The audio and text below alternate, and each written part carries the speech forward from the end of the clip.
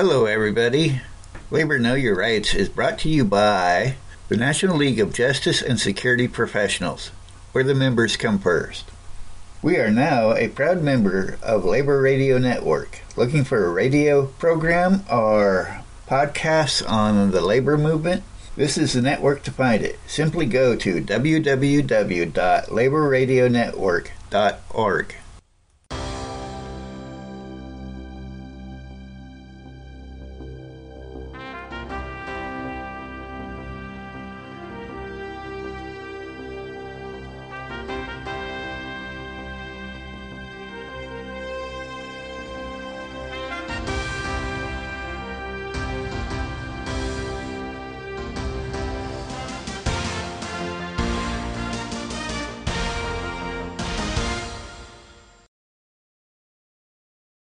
Most of the women workers who spearheaded the strike in the garment industry of New York, Chicago, Cleveland, and Milwaukee had immigrant backgrounds. However, non-immigrant women in the industry also demonstrated the willingness to fight for their rights and for unionism. All the women corset workers of Kalamazoo, Michigan, who struck in 1912 were born in the United States, and in this community of 35,000 inhabitants, fully half the citizens belonged to families supported by one or more factory workers. After a spontaneous strike in 1911, wage reductions, the strike leaders formed Local H82 of the ILGWU. Then in February 1912, officials of the Kalamazoo Corset Company refused to negotiate a contract with the union and discharged a number of women employees, accusing them of disloyalty. 600 angry women workers declared a strike, demanding reinstatement of their discharged colleagues, a wage increase, and a reduction of the weekly work hours. Once the strike was underway, the women added new charges against the employers. They complained that the foreman awarded the more desirable job to those women who acquiesced to their sexual advances and neglected to collect charges from their favorites. Many girls signed affidavits describing unsanitary conditions, inadequate toilet facilities, and filthy communal drinking cups. Others testified to their supervisor's obsession with achieving sexual relations with the women workers. The management of that concern is ran by superintendents, some of them diseased and filthy, whose minds are occupied more with carnal pleasure than with the business of the firm. O's Casey, Pauline Newman, and Gertrude Burnham of the ILGWU and Lenora O'Reilly of the WTUL came to Kalamazoo to assist the strikers shortly after Casey's arrival in the Michigan community. The police arrested and imprisoned her for leading pickets in the following prayer. O God, our Father, who art generous, our employer who has plenty has denied our request. He has misused the law to help him crush us. Thou who didst save Noah and his family, may it please thee to save the girls now on strike from the wicked city of Sodom. O help us to get a living wage. Grant that we may win the strike, so that we may not need to cry often. Lord, deliver us from temptation. Casey remained in jail for 37 days and provided a model of heroism for women strikers of the period. The ILGWU called for a boycott of Kalamazoo goods. WTUL members and strikers traveled through neighboring states to publicize the union's case against the company. The prolonged strike and boycott proved fatal to the Corset Company, which closed its doors permanently. But the strike of Kalamazoo, like those of Cleveland and Chicago, brought new women workers to the fore as organizers and strike leaders, and they were to use these lessons in the future. In the last months of 1910, the wastemakers' shop agreements were nearing expiration, and it was clear that Local 25 was too weak to renew the agreements without outside assistance. Even with outside assistance, Local 25 was too weak to hold its own. During the shirtwaist strike, 350 manufacturers had signed agreements with the union. A year later, many of these small contractors had either gone out of business or moved to new locations. Of the 200 shops remaining, the Union was able to renew agreements with 164. The large ones who were in the Manufacturers Association remained unorganized. One of the largest firms that had resisted the Union was the Triangle Shirtwaist Company. This was one of the factories about which the New York Fire Commissioner, in testifying before the State Factory Investigating Commission, had said, "I think that a great many of the fire escapes in buildings today are only put up to be called fire escapes. They are absolutely inadequate and absolutely useless." On March 25, 1911, the tragic Triangle Shirtwaist Fire proved just how useless they were, the loss of 145 women's lives. On April 2, 1911, a memorial and protest was held at the Metropolitan Opera House by the Women's Trade Union League. Working people from the Lower East Side packed the galleries, while the orchestra, boxes, and balconies were filled with wealthy reformers. Rose Schneiderman, the leader of the Triangle Shirtwaist strike a year earlier, rose to speak, fighting back tears. She began, "I would be a traitor to those poor burned bodies if I were to talk good fellowship. We have tried you good people of the public, and we are found you wanting." The cold Inquisition had its rack and its thumb screws and its instruments of torture with iron teeth. We know what these things are today. The iron teeth are our necessities. The thumb screws are the high-powered and swift machinery close to which we must work. And the rack is here in the fire-trap structures that will destroy us the minute they catch fire.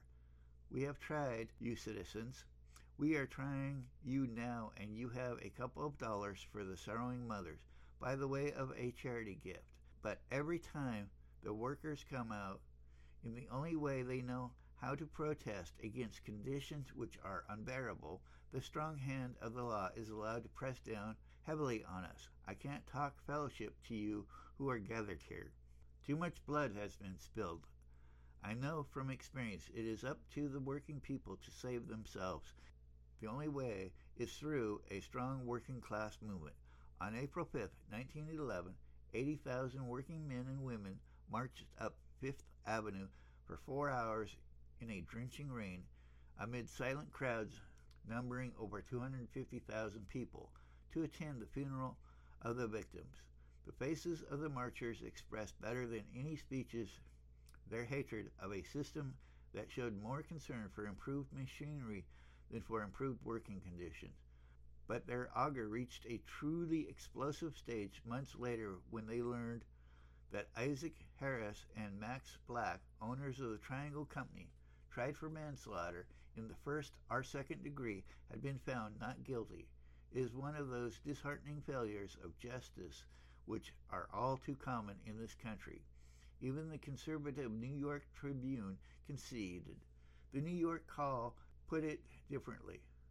Capital can commit no crime when it is in pursuit of profits. Enraged by the callousness of the employers and their indifference to the safety and other needs of the workers, the waste makers insisted on a second general strike. The leader of Local 25 were forced to accede to their demands, but the Women's Trade Union League disapproved of the plan. At the 1911 National Women's Trade Union League Convention, Margaret Dreyer Robbins made the organization's position clear. The New York League was convinced, she said, that without effective leadership capable of instructing the rank and file in the principles of trade unionism and the best methods of getting practical results, a general strike would bring untold suffering. When Local 25 called a second general strike in October 1911, the League refused to endorse it and gave the strikers only minimal aid. In other words, the League had moved full circle from a position of cooperating with the unions on the basis of unions' policy to one of seeking to determine those policies, and if its advice was not heeded, remaining aloof from the struggle or giving it only token support. In the spring and summer of 1912, the pessimism among League members over the future of immigrant women in the garment trade was dissolved by a tremendous struggle in which these women were involved. Women fur workers had a major role in achieving a great and remarkable victory in the strike, in which the League itself played only a small part. In 1911, a New York State Commission conducted an investigation of sanitary conditions in fur shops. A special panel of doctors examined the workers. 2 out of 10 workers had TB, and another had asthma. The fingers of many workers were rotted by dyes. Imagine losing fingers to rot from work and your employer not caring and unwilling to make any changes to make your work safe. Also unwilling to make any compensation to you. Today is not much different, as most companies would do the same if not for regulations.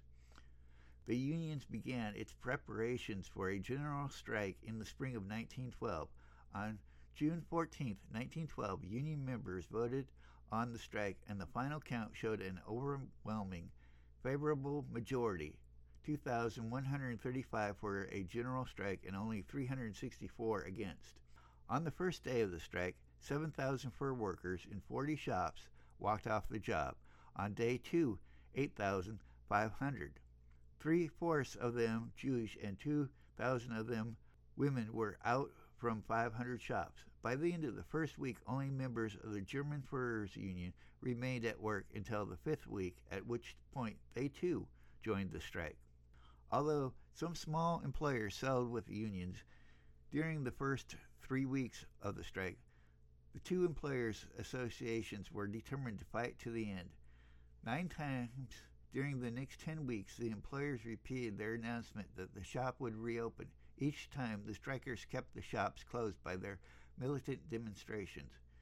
When Morris Sham Roth, a member of the strike committee, went to the AFL Executive Council in Washington seeking financial assistance, Gomper sent him back with the message, "Tell the strikers to let the world know they are hungry and keep up the fight."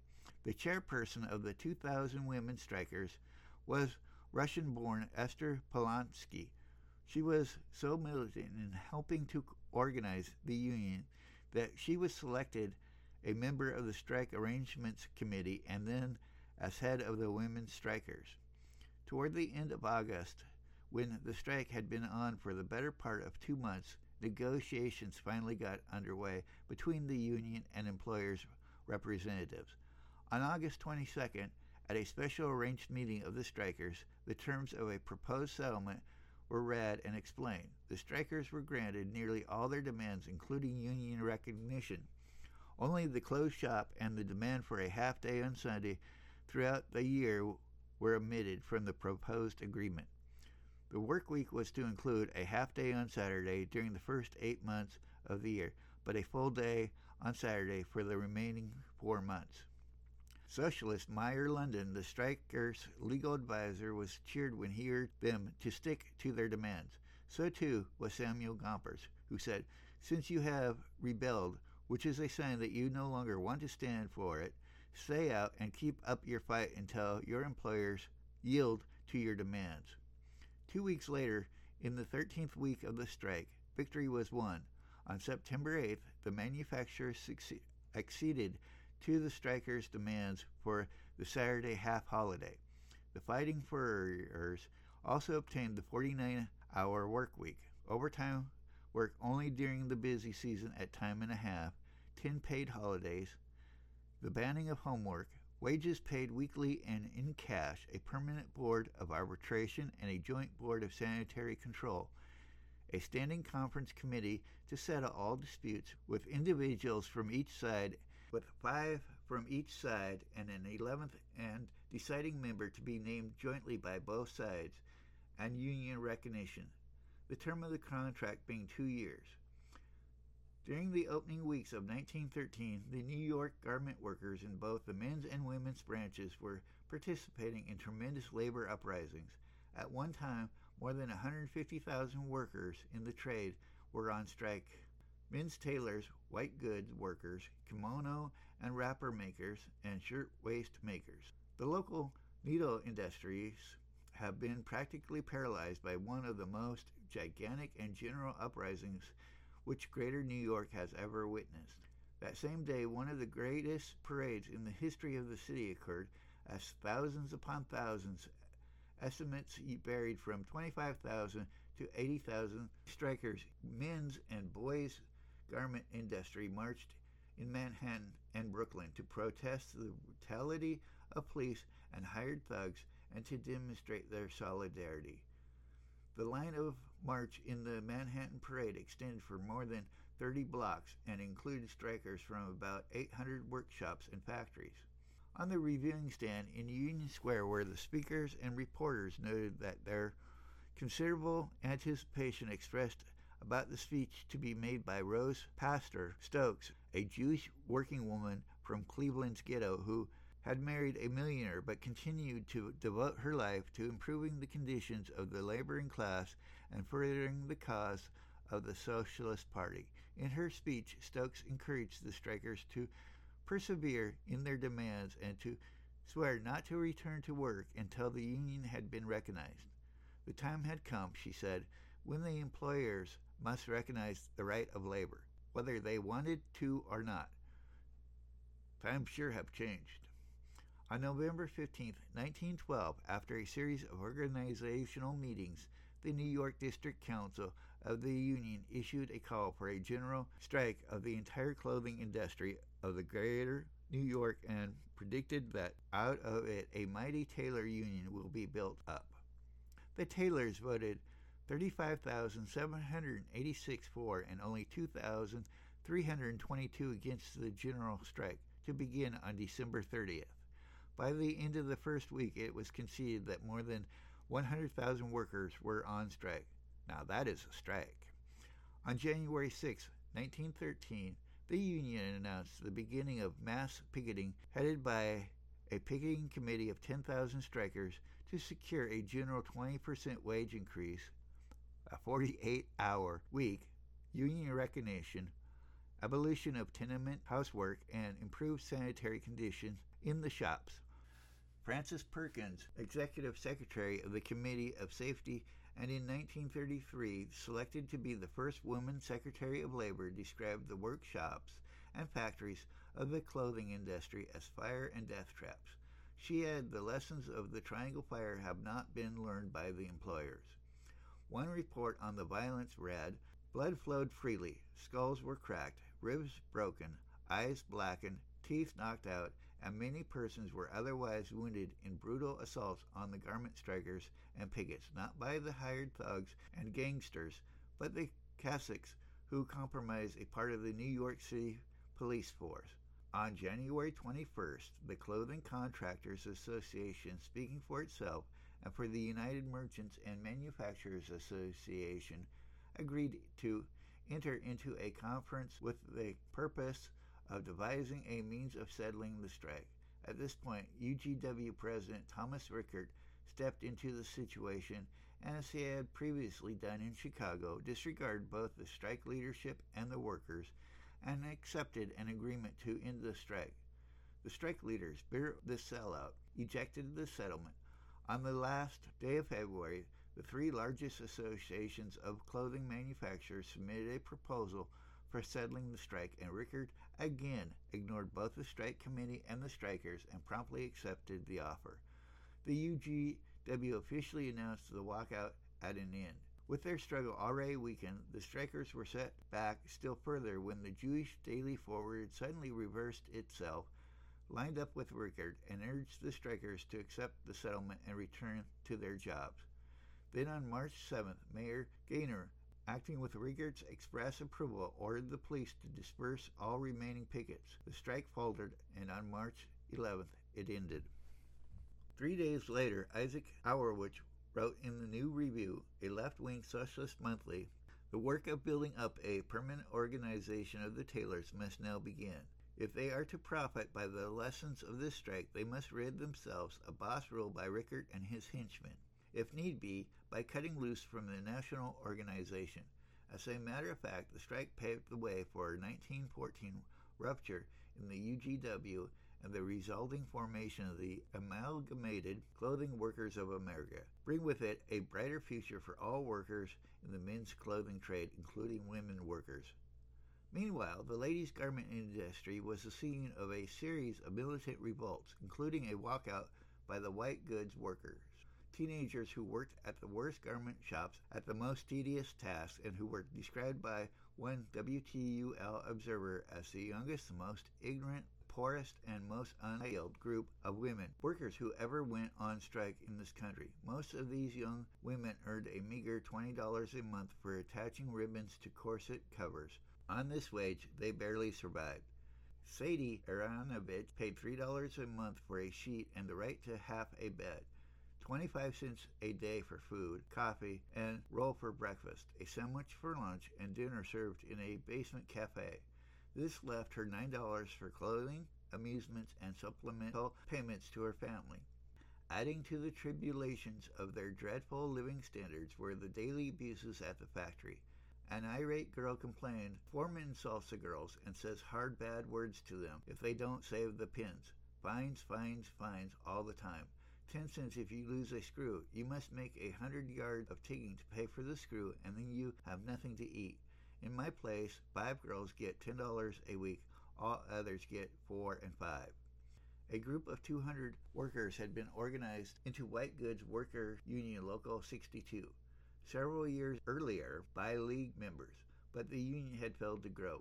However, the League was still involved with the small union through Rose Schneiderman in her capacity as East Side organizer. Throughout 1911 and 1912, Schneiderman, Samuel Elstein, whom the ILGW had appointed as part-time manager of Local 62, and Samuel Shore of Philadelphia, who replaced him, asked the ILGW and the New York Strike Council to fund a full-time organizer and support a general strike. The international office refused. On the other hand, the League paid Rose to devote herself exclusively to the organization of the white goods trade. However, the Strike Council was reluctant to support a move for a general strike, despite Rose's arguments that only a general strike could bring about widespread organization and give the union members treasury it needed to enforce union wages and conditions. She also stressed that the waist and cloak trades, and frightened by the Triangle Fire, were agitating for a general strike. The members of the League gradually relented their opposition to a general strike, and finally the Strike Council pledged it modest financial support. Late in 1912, the International, too, authorized a general strike in the white goods industry. On January 6, 1913, approximately 7,000 white goods workers, nearly half the workers in the trade, answered the strike call. They asked for a 20% increase in wages, a 54-hour week, abolition of child labor, of the firing system and of subcontracting, recognition of the union, and a closed shop. Once in the picket lines, the strikers encountered the usual indignities and brutalities. Police carried out their usual indiscriminate arrests, and the employers' thugs beat up the young pickets. The boss adopted a new tactic. Into the battle came the gangster Malls. They filled their pocketbooks with stones, and when a skirmish began, they swung their loaded bags against the pickets' heads. They also carried concealed scissors, and at an opportune moment they would cut the strikers' long braided hair. In addition, they dogged the strikers' steps, keeping up a steady barrage of obscenities and urging them to join their ranks with promise of easy money and good times. These plucky teenagers did not hesitate to tell their persecutors that they would fight back, and fight back they did. When one boss ordered a scab to hit a young picketer, the striking girl shrugged off the blow, gave the boss such a smash with my umbrella that it flew into 2 pieces. He was so surprised he fell down. I was arrested, but I was so little, and he so big and fat. The judge said, "Go on home," and he let her off. And from that day he found out he was fighting with someone who wasn't afraid. Theodore Roosevelt paid a whirlwind visit to the strike scene and announced his shock over the working conditions and the treatment the future mothers of America had received during the strike. Fola La Follette, a daughter of the progressive senator from Wisconsin, picketed with strikers along with students from Bernard Wellesley. Victor Berger, the socialist congressman from Milwaukee, called for a federal investigation after a League members and their striking colleagues had brought 25 cases of false arrest before Police Commissioner William Baker. Baker charged a number of officers and reprimanded others for their treatment of the young striker. The agreement specified improvements in working conditions. Hours were reduced from 60 a week to 52 Charges for power and materials were abolished. Subcontracting was ended in the association shops. There were increases for both salaried workers and piece workers, extra pay for overtime, and 4 annual legal holidays with pay. In addition, the contract established a wage floor. No worker was to work for less than $5 a week. While the manufacturers refused to agree to a closed shop, they did consent to negotiate with shop chairpersons whenever a disagreement occurred. Although many objected to the agreement, the majority accepted the contract.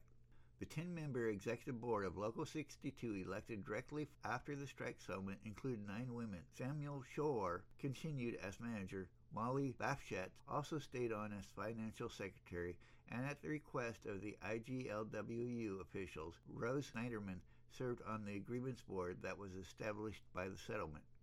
The women of the Wrapper, Kimono, and House Dress Workers Union Local 41 walked out on January 28, 1913, and a week later, the leaders of Dress and Waist Makers Union Local 25 issued a call for the second general strike. The waist makers walked out, involving 25,000 waist and dressmakers, ended 3 days later on January 18th, with the acceptance of a protocol for the industry that provided for new wage scales, a 54-hour week, improved sanitary conditions, union recognition, and the establishment of arbitration boards to deal with workers' grievances.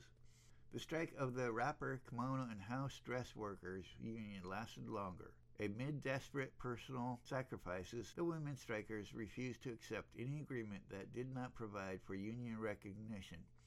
On February 13, 1913, the Manufacturers Association, feeling the pressure of public support for the strikers, signed a protocol of peace with Local 41. 2 weeks later, the upsurge in the garment trade spread to Boston, where women workers in the children's dressmaking industry walked out, along with Boston's dress and waist makers. With the assistance of Boston's Women Trade Union League, both strikes were won. On March 15, 1913, representatives of the Manufacturers Association signed a protocol agreement with Local 49, the Boston Dressmakers Union, and the ILGWU. In addition to the usual protocol terms, this accord included provisions for a $5 minimum wage, the establishment of a wage scale board to investigate costs and wages, and the employment of experts to decide on equitable wages. The wave of strikes that women had waged in the various branches of the women's garment industry had won thousands of new members for the union, and by 1913 the ILGWU ranked as the second largest AFL affiliate, boasting 90,000 members and the second largest enrollment of women. In fact, women constituted over 50% of the International's membership. Moreover, women were becoming active in the union leadership as well. Women strike veterans were traveling around the country as organizers, helping other women strikers, awakening union consciousness in otherwise apathetic regions. Other militant women unionists accepted office in their locals, attended national conventions, assumed numerous speaking and publishing duties, and led demonstrations and sat on arbitration boards.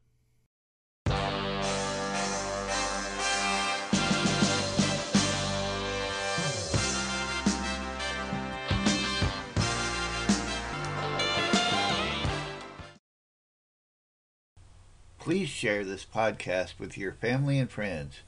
If you like our podcast, please rate us on iTunes. It helps others find us.